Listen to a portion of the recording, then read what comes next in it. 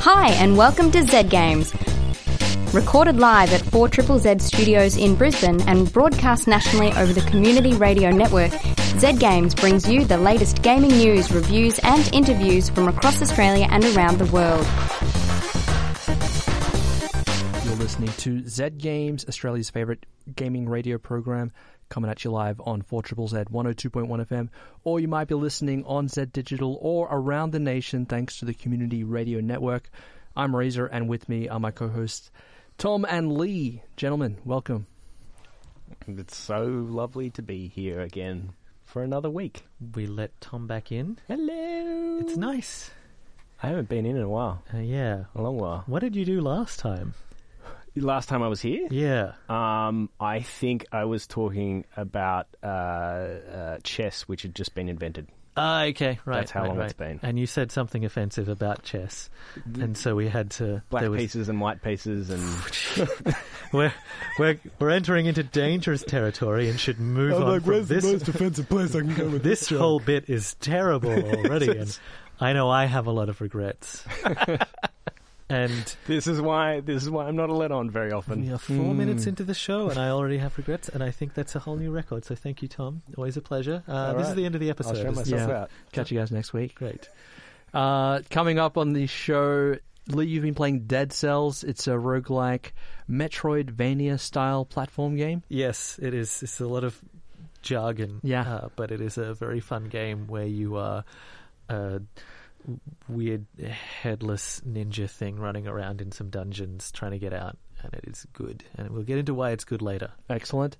Before all that, though, we do have a backlog of news headlines to cover because we took a week off last week, so there are heaps of news articles here that we have yet to weigh in on. Lee, there's a few here that will surely excite you. Yes, there are. Yeah. There's one that doesn't, but some of these others are great. And we'll get to the one that Ray is excited about later. But without further ado, first up, with regrets, Telltale Games, the studio behind the episodic Walking Dead titles, as well as choose-your-own-adventure-style games based on Batman, The Wolf Among Us, Minecraft, and Game of Thrones, has laid off the majority of its staff, or 275 workers. According to a statement from the developer, a small team of 25 will remain behind to complete the Netflix and Minecraft interactive TV show that they are contractually obliged to deliver. All announced projects have been shelved, including the recently announced follow-up to The Wolf Among Us. The Walking Dead, the final season, was midway during production at the time of the announcement, with the second of 4 planned episodes released this week. A follow-up statement from Telltale said that they have been approached by potential partners to assist in seeing the game to its conclusion. You should also add that all 275 staff were let go without any form of compensation, and their insurance runs out at the end of this week as well. So it has somehow gotten to the point where, Telltale have just gone, we have no money, and you get no money at all, and if you're sick, you're in trouble. Goodbye forever. It's fine. Goodbye. That also follows the revelation of the terrible working conditions that the employees were under. A story that all too often we hear in the gaming industry these days. They're being worked to hell, around crunch time. Yep. And with the Telltale episodic series, episodic style of games, that's quite often for those guys. Yeah, they were essentially operating under crunch at all times, and to then get to this point where there's no severance package or anything, they're just sort of shown the door, and not even told good luck, just goodbye, is the level of mismanagement that is kind of terrifying to even think about. How does that happen? I mean, this studio from the outside looked so successful. That I think 50 million units sold. Yes, by a studio that really shouldn't have had the kinds of overheads that it obviously did have. Yeah. Is this just a game developer who had no idea how to run a business, or was there something more nefarious going on? It's hard to really pin down exactly what the cause is here. We know that there have been management issues. We know that previous managers were ousted from the company, because of perceived issues of mismanagement. We know that an ex-Zynga guy was brought in to run the studio, which, maybe that is some area of influence there. Yeah. But regardless, it's astounding that they should, get to this stage where I think there's a class action lawsuit against them at the moment from some of the staff, because they think that the way that they've been let go is illegal. There are some loopholes in the way that California's employment laws operate that they think they've been able to get away with, but they need some sort of severance or compensation for this kind of mass firing, probably, and they might not have done things completely above board in the way that they did that. I've heard tales of staff that are on working visas. They're people who moved, who started the week before everyone was let go, and who moved across the country with their family to start that week. So it's clear that this was such a sudden thing. And apparently there was an article today that there were two potential investors. There was a Chinese publisher and the production company AMC were both looking to invest additional funds, and they both walked away last week, and that was pretty much what put the nail in the coffin there. Right. Because that was the money that would have been able to pay for the making of the next things. Yeah. I saw a graph of their sales for all of their respective titles, and it seemed that there's an intense, massive spike with The Walking Dead Season 1, which was fantastic, amazing game. My game of 2012. I officially listed it on the Z Game special, just for posterity there. They sold 60 million units or something ridiculous like that, and they must have sort of expanded their company and sort of taken on projects with that sort of projection in mind, that they would be able to meet those sales figures again. But then you see the drop in sales. I think The Wolf Among Us had a third of the amount of sales, but even the Batman games that they put out, even the Game of Thrones games, these are games that have massive fan bases, only sold barely 1 million copies or even less, which would have been really expensive to license and make those games. Yeah, those are expensive licenses. You would have assumed that they would have brought numbers. I mean, 1 million in sales, that'd be nice. But at the scale that Telltale were operating at, and the kinds of overheads that they would have had being in California, where it's $3,000 a month for rent there. That's a lot of money that they were just pouring down the drain on these games. Yeah. And as a fan, I'm very disheartened. Great sympathy to the workers that lost their job, and it's a terrible thing in the industry, and the company shockingly managed. But just as a dude that liked playing the Walking Dead games, to have it stopped in the middle of the last season that was going to complete this story arc. I'm very disappointed as well. Yeah. Just heartbroken. I want to know what happens. So I don't know if they can work out some way to, no one's expecting anyone to work it for free, but if someone can swoop in from the outside and sort of just come in, maybe the guys who made that terrific other game could come in and finish it off. Which terrific other game? Yeah. Any of them. I'm praying for a miracle here. Who are these scabs that you're recommending? I'm just wishing, because cross the picket lines, buddy. It's all about Clementine.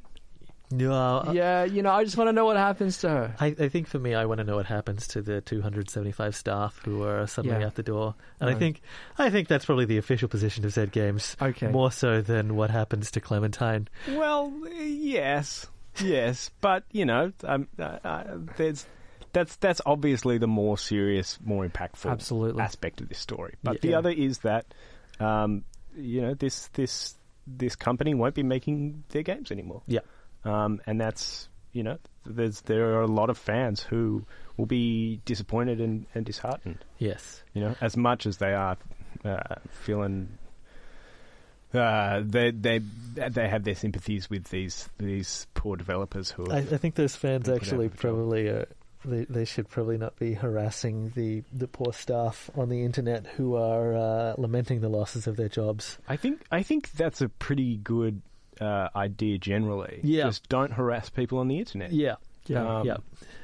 That's a good position. Yeah. No, it's a shame to most see reasons. to see Telltale go under, because they had a tremendous body of work. There's a lot of people there who worked very hard at their place, but at the same time, it sounded like it was also just a big meat grinder that ruined human beings who were exploited for their passion for the projects and for the properties that they were working on.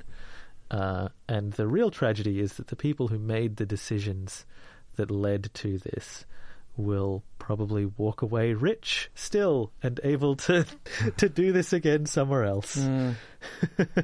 I think you're right, but you know, whenever there is such a big talent pool let go, Yeah. you know, not immediately, but 5 years down the track, we're going to see probably some people working on ideas that were different to this, Yep. but nonetheless fantastic. So that might be a silver lining to this. Yes. Yeah. Um, Anyone who is able to survive over the next couple of years will produce some very, very good games further if down they the don't track. starve to death. Yeah. Moving on to the next story now. Nintendo Switch's online service launched last week using the online functionality of games like Splatoon 2, Mario Kart 8 Deluxe, and the upcoming Smash Brothers and Pokemon games will now require a subscription. The service offers cloud backup for saved games, and subscribers will also gain access to a library of NES games like Mario Brothers. Nintendo Switch online subscriptions will cost $5.95 per month, $11.95 for 3 months, or $29.95 for the year. Now, Ray, you have a Switch. Yeah. Are you interested in their online service? I haven't got it yet. Right. Haven't really been rushing out to get it. Yeah. Yeah, last time I played Mario Kart, I lost my faith in humanity. So I'm not super keen to rush back into it. I see. Why however, did you lose your faith in humanity, He right? found out about Toad. Moving on. I was hoping to fire up Splatoon 2 for a quick go, but looks like I'll have to pay extra if I want to do that, Yeah. unfortunately. Yeah. Look, I like the fact that it's half the price of Sony's and Xbox's online service. However, I am disappointed by the fact that it offers less than half of what I get with those services. Yeah. For example, PlayStation, who I was with for the PS Plus thing, 6 free games every month, or free, whatever. 6 games a month that I can play. That's fantastic. You know, that's a pretty good incentive to get it. With the Nintendo Switch Online, Mario Brothers. It's not even Super Mario Brothers. No, it's the one. Yeah. Not even Super. Yeah. It's just plain old Mario Brothers. Like, I don't want to play that. Yeah. I who wants to play it? Anyone in this room? No one. You can get that hidden for free in Mario Brothers 3 anyway. Yeah. Yeah, it's a weird value proposition, right? If I were madly invested in, say, Splatoon 2, then I can see why, I would either be 14 and sad because I would suddenly be losing my access to this because it's a very hard thing to convince your parents to let you this. Or alternatively, I would be fine, and that would be the reason to do this because Splatoon is their online game that they've got. And without the online component, Splatoon is pretty light as an offering. Yeah. There's almost nothing there. But I've got, I am playing games on my Switch, but there's Zelda. I hope no one ever gets to join me in that. That would be terrible. That's the one good thing about that game. There are no other players. Yeah. I have PS Plus, and I've gotten some good stuff out of that. But I really, at this point, I don't care about what are now 30-year-old NES games, because as much as I like River City Ransom, it's Time has not treated a lot of those titles super kindly, No. right? Like they're good. Like, hey, look, it's we're playing River City Ransom. Where's the thing with the snow kids that I've forgotten the name of, but also like The ice something. Ice Climbers. Ice Climbers, there we go. Yeah, there we go. Thank God. The only reason I know that is because of Smash Brothers. Yes, yeah, which yeah. is, I think probably one of the few reasons you'd get this. Yeah. You're right in that it's an odd price point. Yes. Because for the people for whom this doesn't matter, it doesn't matter. Yeah. And for the people, but it is creating a barrier for those people who don't have the ability to pay for a subscription service. Yeah. One of the selling points of the Switch was that it didn't have this online functionality that the other consoles did. Oh, sorry, this online paid service. Yes. And that was great. It's a buy once and get the games that you want to play in the way that we play now. We play these games online. And so taking that away and charging what is, if you're paying $30 a year for a subscription, I'm sure that's going to add up for Nintendo. But it's just enough that I'm like, oh, really? Another thing? Yeah, that's what it is. It's another thing. Yeah. Yeah. And it's not enough for me to get upset about it. I mean, I don't own a Switch, but if I did, I'd be like, yeah, sure, whatever. $30 a year, fine. Yeah. I'll pay it, and you only have to think about it every 12 months when you see a bank statement, and you're like, 30, yeah, sure. Yeah. Yeah. But it's definitely compared to Xbox Live Gold. Yep. Is fantastic. Yes. Good service. And even if you don't have it, you can still access online things. Yeah. PlayStation Plus as well, fantastic. Nintendo, great. You're giving us games from 30 years ago that come out every console generation, every single generation, and most of the time it's not bundled with something that you need to buy. Normally it's like, hey, here's some free things, or we're going to release a big game thing with all the games from our backlog, whatever, for $70, and you can pay that, and great. But this is Yeah. A lot of the people that I've spoken to about it share the same sentiment. I just hope that Nintendo listens and they can build it up over the next year or so, maybe add some value to it. If the library of games that came with it expanded significantly, I could see some real value in that, because there's a lot of like the Super Nintendo era, the 64 era, the GameCube era that was really, really good, and I would love to see some of those games be available. There's a whole like ton of really like weird Super Nintendo era things that I desperately would like to be able to play again. And yet it seems like it's in their best interests as Nintendo and the way that they operate to keep all of this stuff close to their chest for some reason. Or it doesn't seem like it's in their best interest, it's just the way that they have operated in the past, right? Yeah. Took them so long to add any of that stuff to the Wii and their digital store. And then it was in a weird format anyway. I think, and I think the other thing is that this is really not essential to owning a Switch. Yeah. I mean, the games that you play online, Splatoon, you mentioned is multiplayer only, pretty much. Yeah. But who hasn't played that to death? Yeah. And then the other great offerings on Switch are single player. Yeah. Now, with the exception of Smash Brothers, which I think will always be a game that's best as a couch game. For sure. There's really no reason that you would want internet access anyway to play online multiplayer. Yeah. But I don't know. I've played. I think it's just putting a gate, but like cutting all of their games down in half and saying, this is the stuff that you can access for free, and this is the paid content. Yeah. And it's just a terrible move. I don't like it. Yeah. But I feel no compulsion to pursue it, and it seems unlikely that they will be able to hold something up at this stage as the reason why I would pay additional money just to get access to whatever. Yeah. You're listening to Z Games with Razor, Tom, and Lee. We are midway through our gaming news headlines. Bit of a backlog since we took the week off last week. Stretching our feet out, kicking back, playing Spider-Man and other games that are cool. But we're back on the air. And while we were gone, this happened. And yeah, I thought it was right to comment it. But here's the story. Nintendo fans worldwide were shocked and gobsmacked after an excerpt from adult film star Stormy Daniels' memoir revealed that Donald Trump's penis resembled Toad.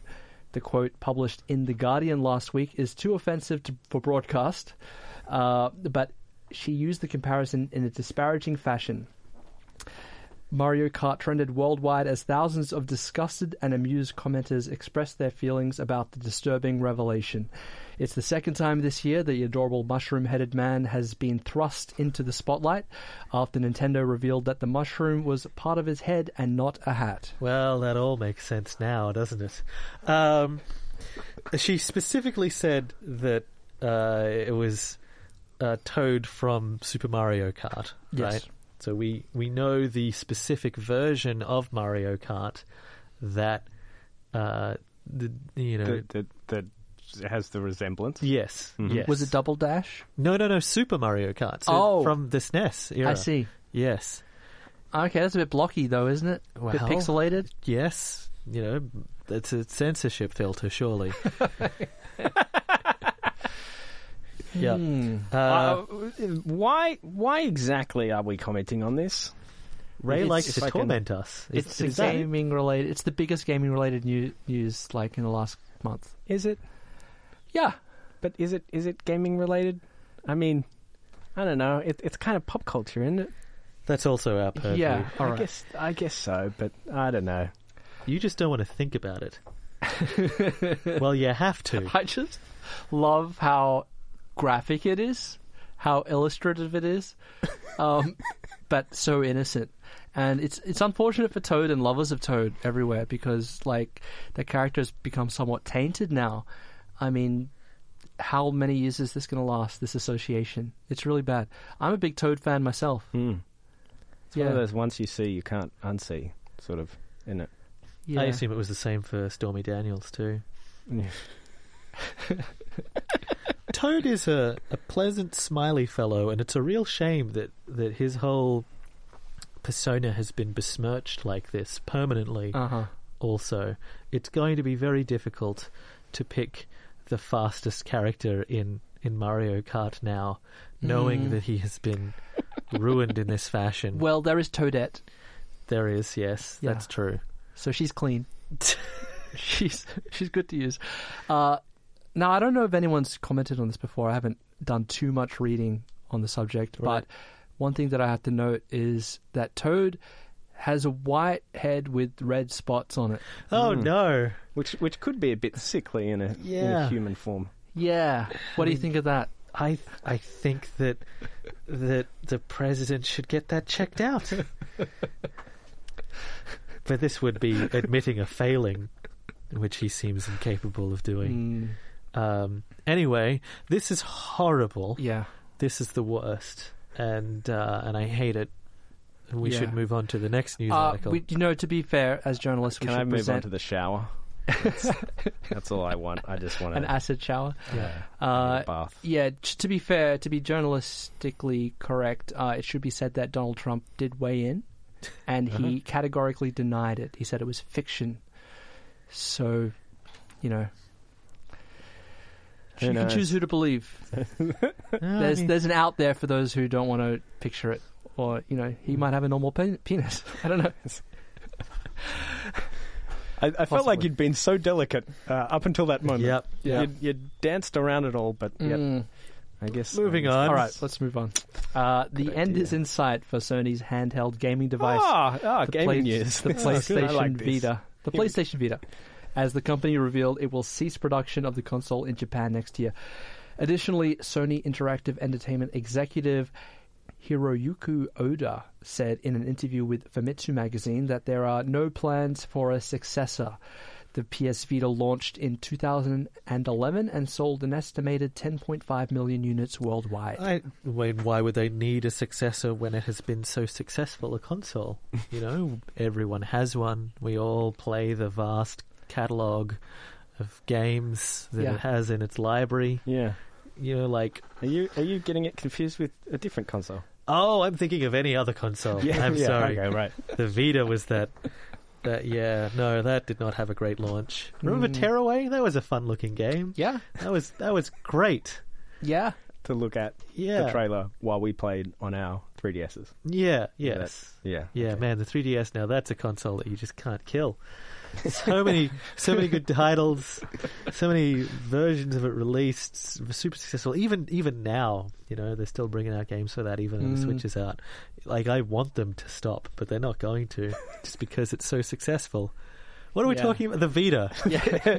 You have one, right, Ray? Yeah, I've got one. You know, I turned it on, actually, the other day. Did it cry? Yeah.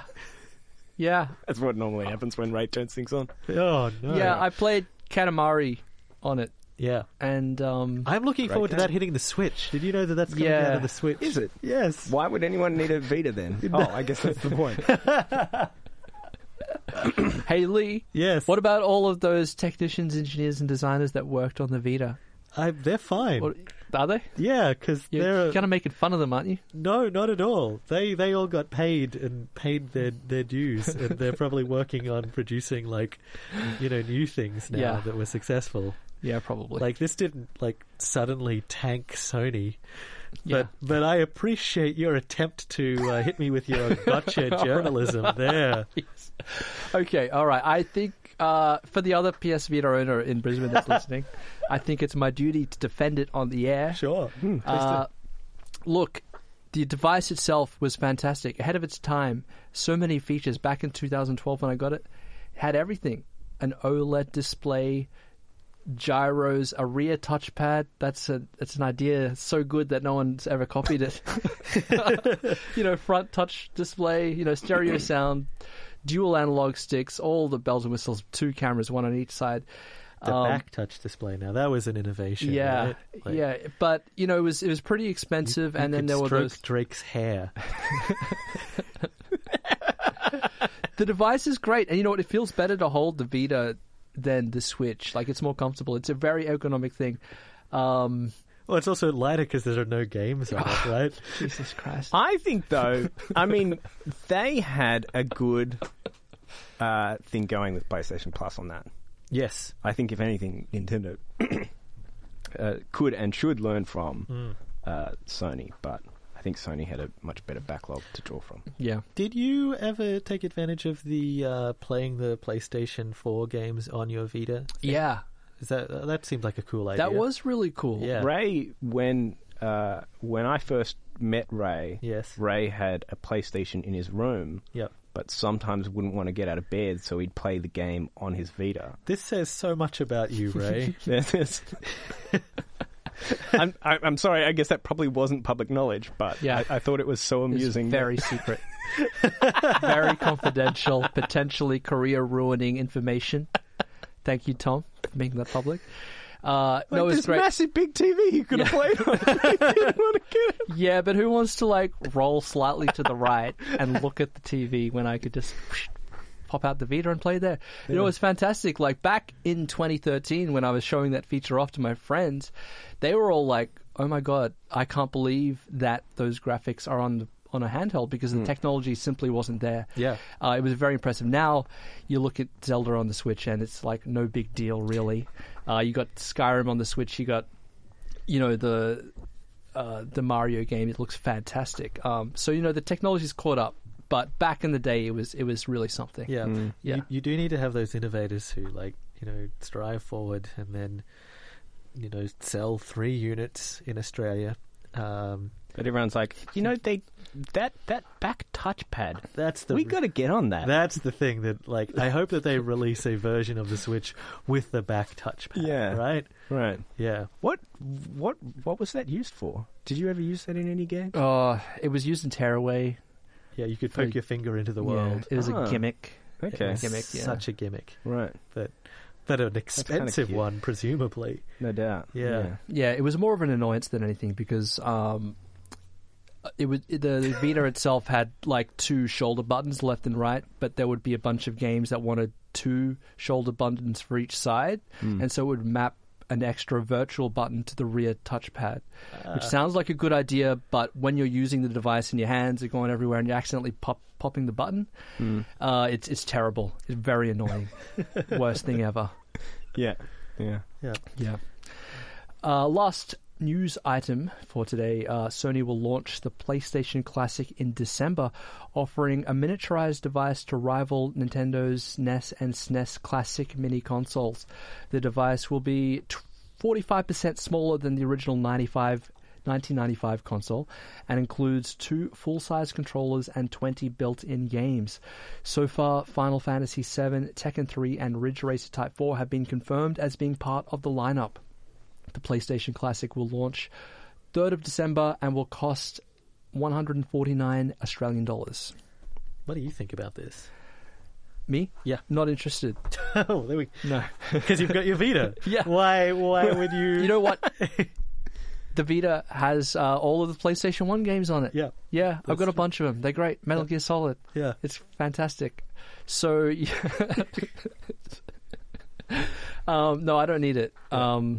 Yeah, the PlayStation 1, great. Some great games there. Yeah. Some fantastic games there, but not long ago enough Right. for me. Yeah. I've already purchased again some of the games that I'd like from that. There was an era where the demographic of gamer exploded with the PlayStation 1. There are going to be a lot of people who have, a great deal of nostalgia for that. People slightly younger than us, I think. Slightly longer than you guys. Well, maybe that's my true. age. You, yes, Yeah. that's right. I have a lot of fond memories of the PlayStation 1, and it was a beast. Like it was a massive thing. I'm glad to hear it's going to be about half the size, which will make it about the size of a current gen console. Yeah, yeah. I hope that you don't have to flip this thing upside down to get it to function after a year and a half. And right? I definitely hope it doesn't have any save cards. Your memory cards. Because memory cards, those were the single worst invention.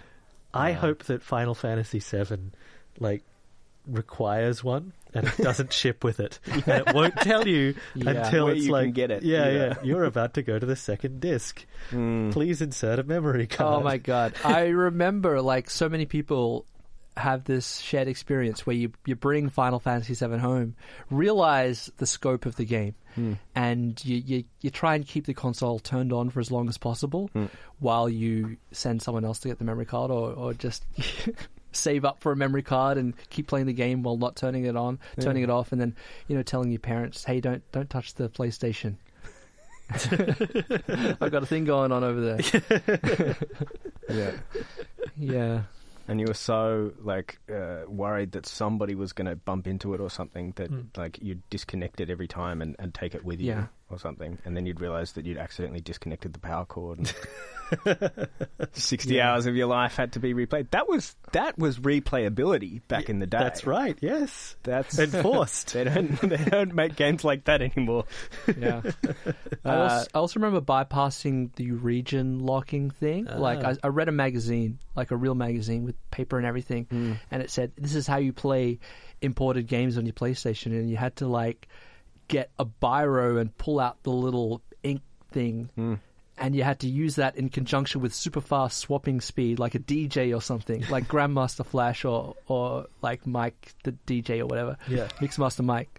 And you had to at the certain point in the opening logo screen thing, when the PlayStation fires up, at the certain point in the chime, you'd have to open up the thing, stick the biro in, and then switch out the discs. And then there was a particular point where the PlayStation read the localization info, where is this disc from, and you could bypass it with this very, very complicated maneuver.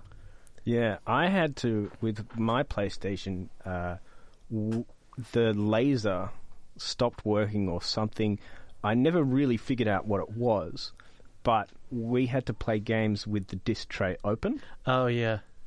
Because it was putting too much pressure on the CD or something or other. Anyway, the thing is, though, I mean, to mechanically get that, like you had to engineer this little kludge that kept it open with, like I think we used paper clips at one point, Right. but they weren't sturdy enough. And so while you were playing the game, the thing would shut and the whole thing would turn off. It was a creator's console. You can see why, like, Little Big Planet eventually, like, went to that series. But looking at this, there are a lot of games that I'm like, oh yeah, hey, those would be cool to revisit. But there were quite a few on the list that I realized were actually PlayStation 2 games that I was remembering. I would have loved to have seen a PlayStation 1 and 2 console. Yeah. I know maybe I'm asking a bit much, but well, maybe there might be a PlayStation 2 Mini in a few years once we can make microchips that small and once the costs come down enough. And you know what? Wait a few years and there might even be a PlayStation 4 Mini with 20 inbuilt games, God of War. I don't think it's a matter of like you can't shrink a PlayStation 2 down to that size. I think it's more just they have to wait till the nostalgia is stewed for long enough, right? Yeah. Phones can already run like Grand Theft Auto 3 with no trouble at all. So it's just a matter of like people being like, oh, remember Grand Theft Auto, the original one? I was 12 when that came out. And then those people, when they've got disposable money, that's how they get them. Yeah. That's why I have like 12 of those NES Minis and SNES Classics, right? Just to try and recapture a part of my youth. I love my SNES Mini. Yeah. It's great. Yeah. Alrighty, that is it for the Week in Gaming News headlines. You're listening to Z Games. We'll be back real soon. Razor, Lee, and Tom in studio with you for the next little while. And Lee, you've been playing Dead Cells. I have. I've been playing Dead Cells, which you described as a roguelike Metroidvania hybrid. It's a hard platformer that reimagines and randomizes itself every time you try to play through it. And it is... I get a lot of, I mean, the classic Castlevania style and Metroid vibes off it, but also a lot of it feels to me like the Aladdin game on the Mega Drive. Oh, that was a good one. Yeah. It just has that exact same feel, particularly of like the dungeon levels. Like those it's like they've been transplanted. It was by a company called Motion Twin. It's been in early access on the PC for a little while. I bought it in early access earlier in the year. It just came out on the Switch, and it's got a full proper release now. I should just check whether it's on the other consoles. I know it's definitely on the Switch. And, oh yes, it did come to the PlayStation and Xbox as well, which is rad.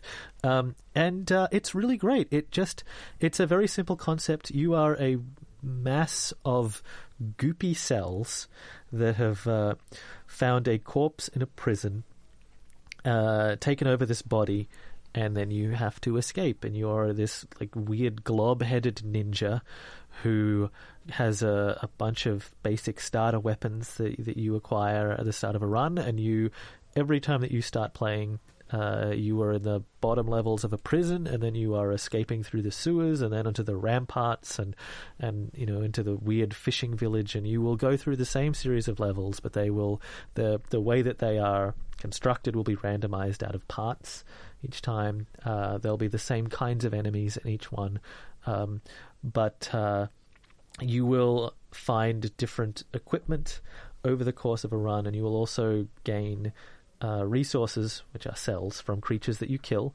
and gold, and you use these to purchase upgrades. And the clever thing that they have done is that they've tied a sort of Dark Souls-like resource in the cells, I should say. Cells, fair. So you acquire these over the course of a run. You will cash them in at the end of each level to purchase upgrades for future playthroughs, right? So you start off with just a basic shield, a basic bow, and a basic sword, and then you will find new equipment or recipes for new equipment, which you then pour these cells into so that you can have access to those in future runs. Or you can eventually you will unlock the ability to randomly have a different weapon rather than just having them be propagated throughout the future levels. So you start off with a very limited amount of tools, but with a really solid, chunky, like combat-heavy platformer that, you know, over the course of an hour or two of replaying abilities and dying horribly and losing all of your assets and going back again, you will end up with, you know, access to a laser whip or the ability to kick guys into doors and have their bodies explode, or have freeze bombs or massive hammers or things of that nature. You have quite a wide arsenal. And then even within that, there you will acquire variations. So the starter sword is lame, but you could get very, very lucky and like suddenly acquire, you know, a very, very cool like flaming laser hammer thing just accidentally over the course of a run, which will then, you know, give you this amazing amount of progression before you die from your own foolish mistakes again. It is very, very good at being both frustrating in a way where you feel like you died because it's your fault, but then also just randomly giving you a fun new tool that is way more powerful than you could probably handle just when you feel like you desperately need a little bit more progress. I hit a wall for a while in my early sessions and then suddenly just like managed to fluke it, find a treasure chest with a cool sword in it, and then I was annihilating everything, and I was defeating bosses, and I like pushed way into the game, and then I died because of a fisherman with a giant cannon. I think creature designs are spectacular, and everything is has a really well communicated move set. The point where you should, when you see something, you're like, I know exactly how this creature moves, I know how to fight it, and it will still kill you. And once again, you're like, this is my fault. I have to get much better at this game. It's very video gamey, and it's very heavily inspired by these classic platformer games from the 16-bit era, but it is also very modern in the way that it wants you to replay things and think about your experience and pace yourself as well. It is a good time. There's a lot of these sort of games that are coming out now. Yes. Guacamelee Yep. is another one, but instead of weapon-based combat, it's got like Street Fighter moves and stuff like that. Wrestler moves, Guacamelee. Yeah. Yes. Why do you think that is? Is it because the people that grew up playing games like Metroid and Castlevania are of age to create games, or what's this sudden rush of nostalgia for this style of game now? I think that for indie game devs, it's a style that allows you to do something sort of on the cheap while still stretching yourself as a designer in ways that are also kind of obvious, right? So these are games about building an environment that you can travel back and forth across, and over the course of play, you will gain the tools you need, you know, to deal with the very specific set of locked doors that you encounter. Right now, that lock could be that, you know, something is on a platform that you can't jump to, you know, when you only have your level 1 version of jump or whatever. But it's all about being able to gate content, but let people know that it's there for later on, so that when they then acquire this new tool to get immediate progress, they can then go, oh, I can now go back and do this cool thing. So it's a, you know, there's obviously a nostalgia thing, but also it is a style of game that designers can make so that they feel smart as designers in the way that they construct them, right? Yeah. So it's a little bit of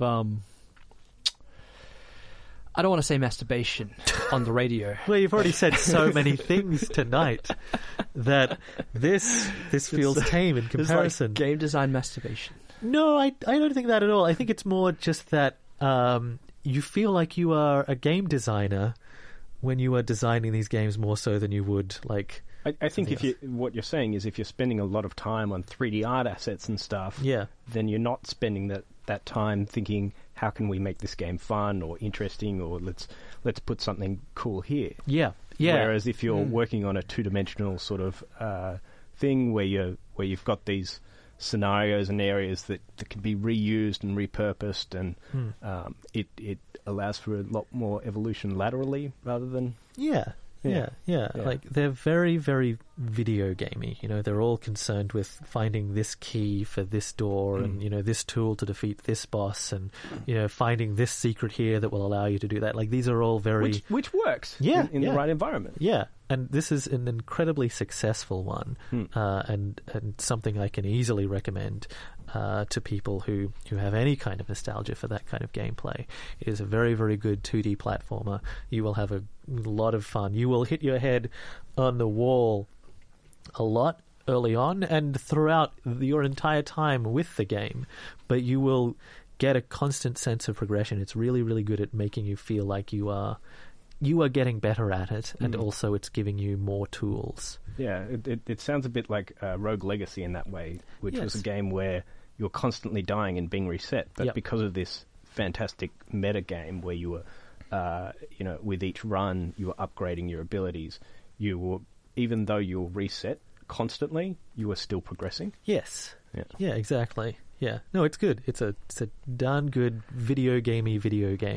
We've been talking about Dead Cells, which is available now for the PlayStation 4, Xbox One, and the PC, as well as the Switch, which you reviewed it on, Lee? I reviewed the PC version. Okay, yes. Cool. Yeah. That's it for this edition of Zed Games. Zed Games is brought to you with the assistance of the Community Broadcasting Foundation. We'll catch you guys next week.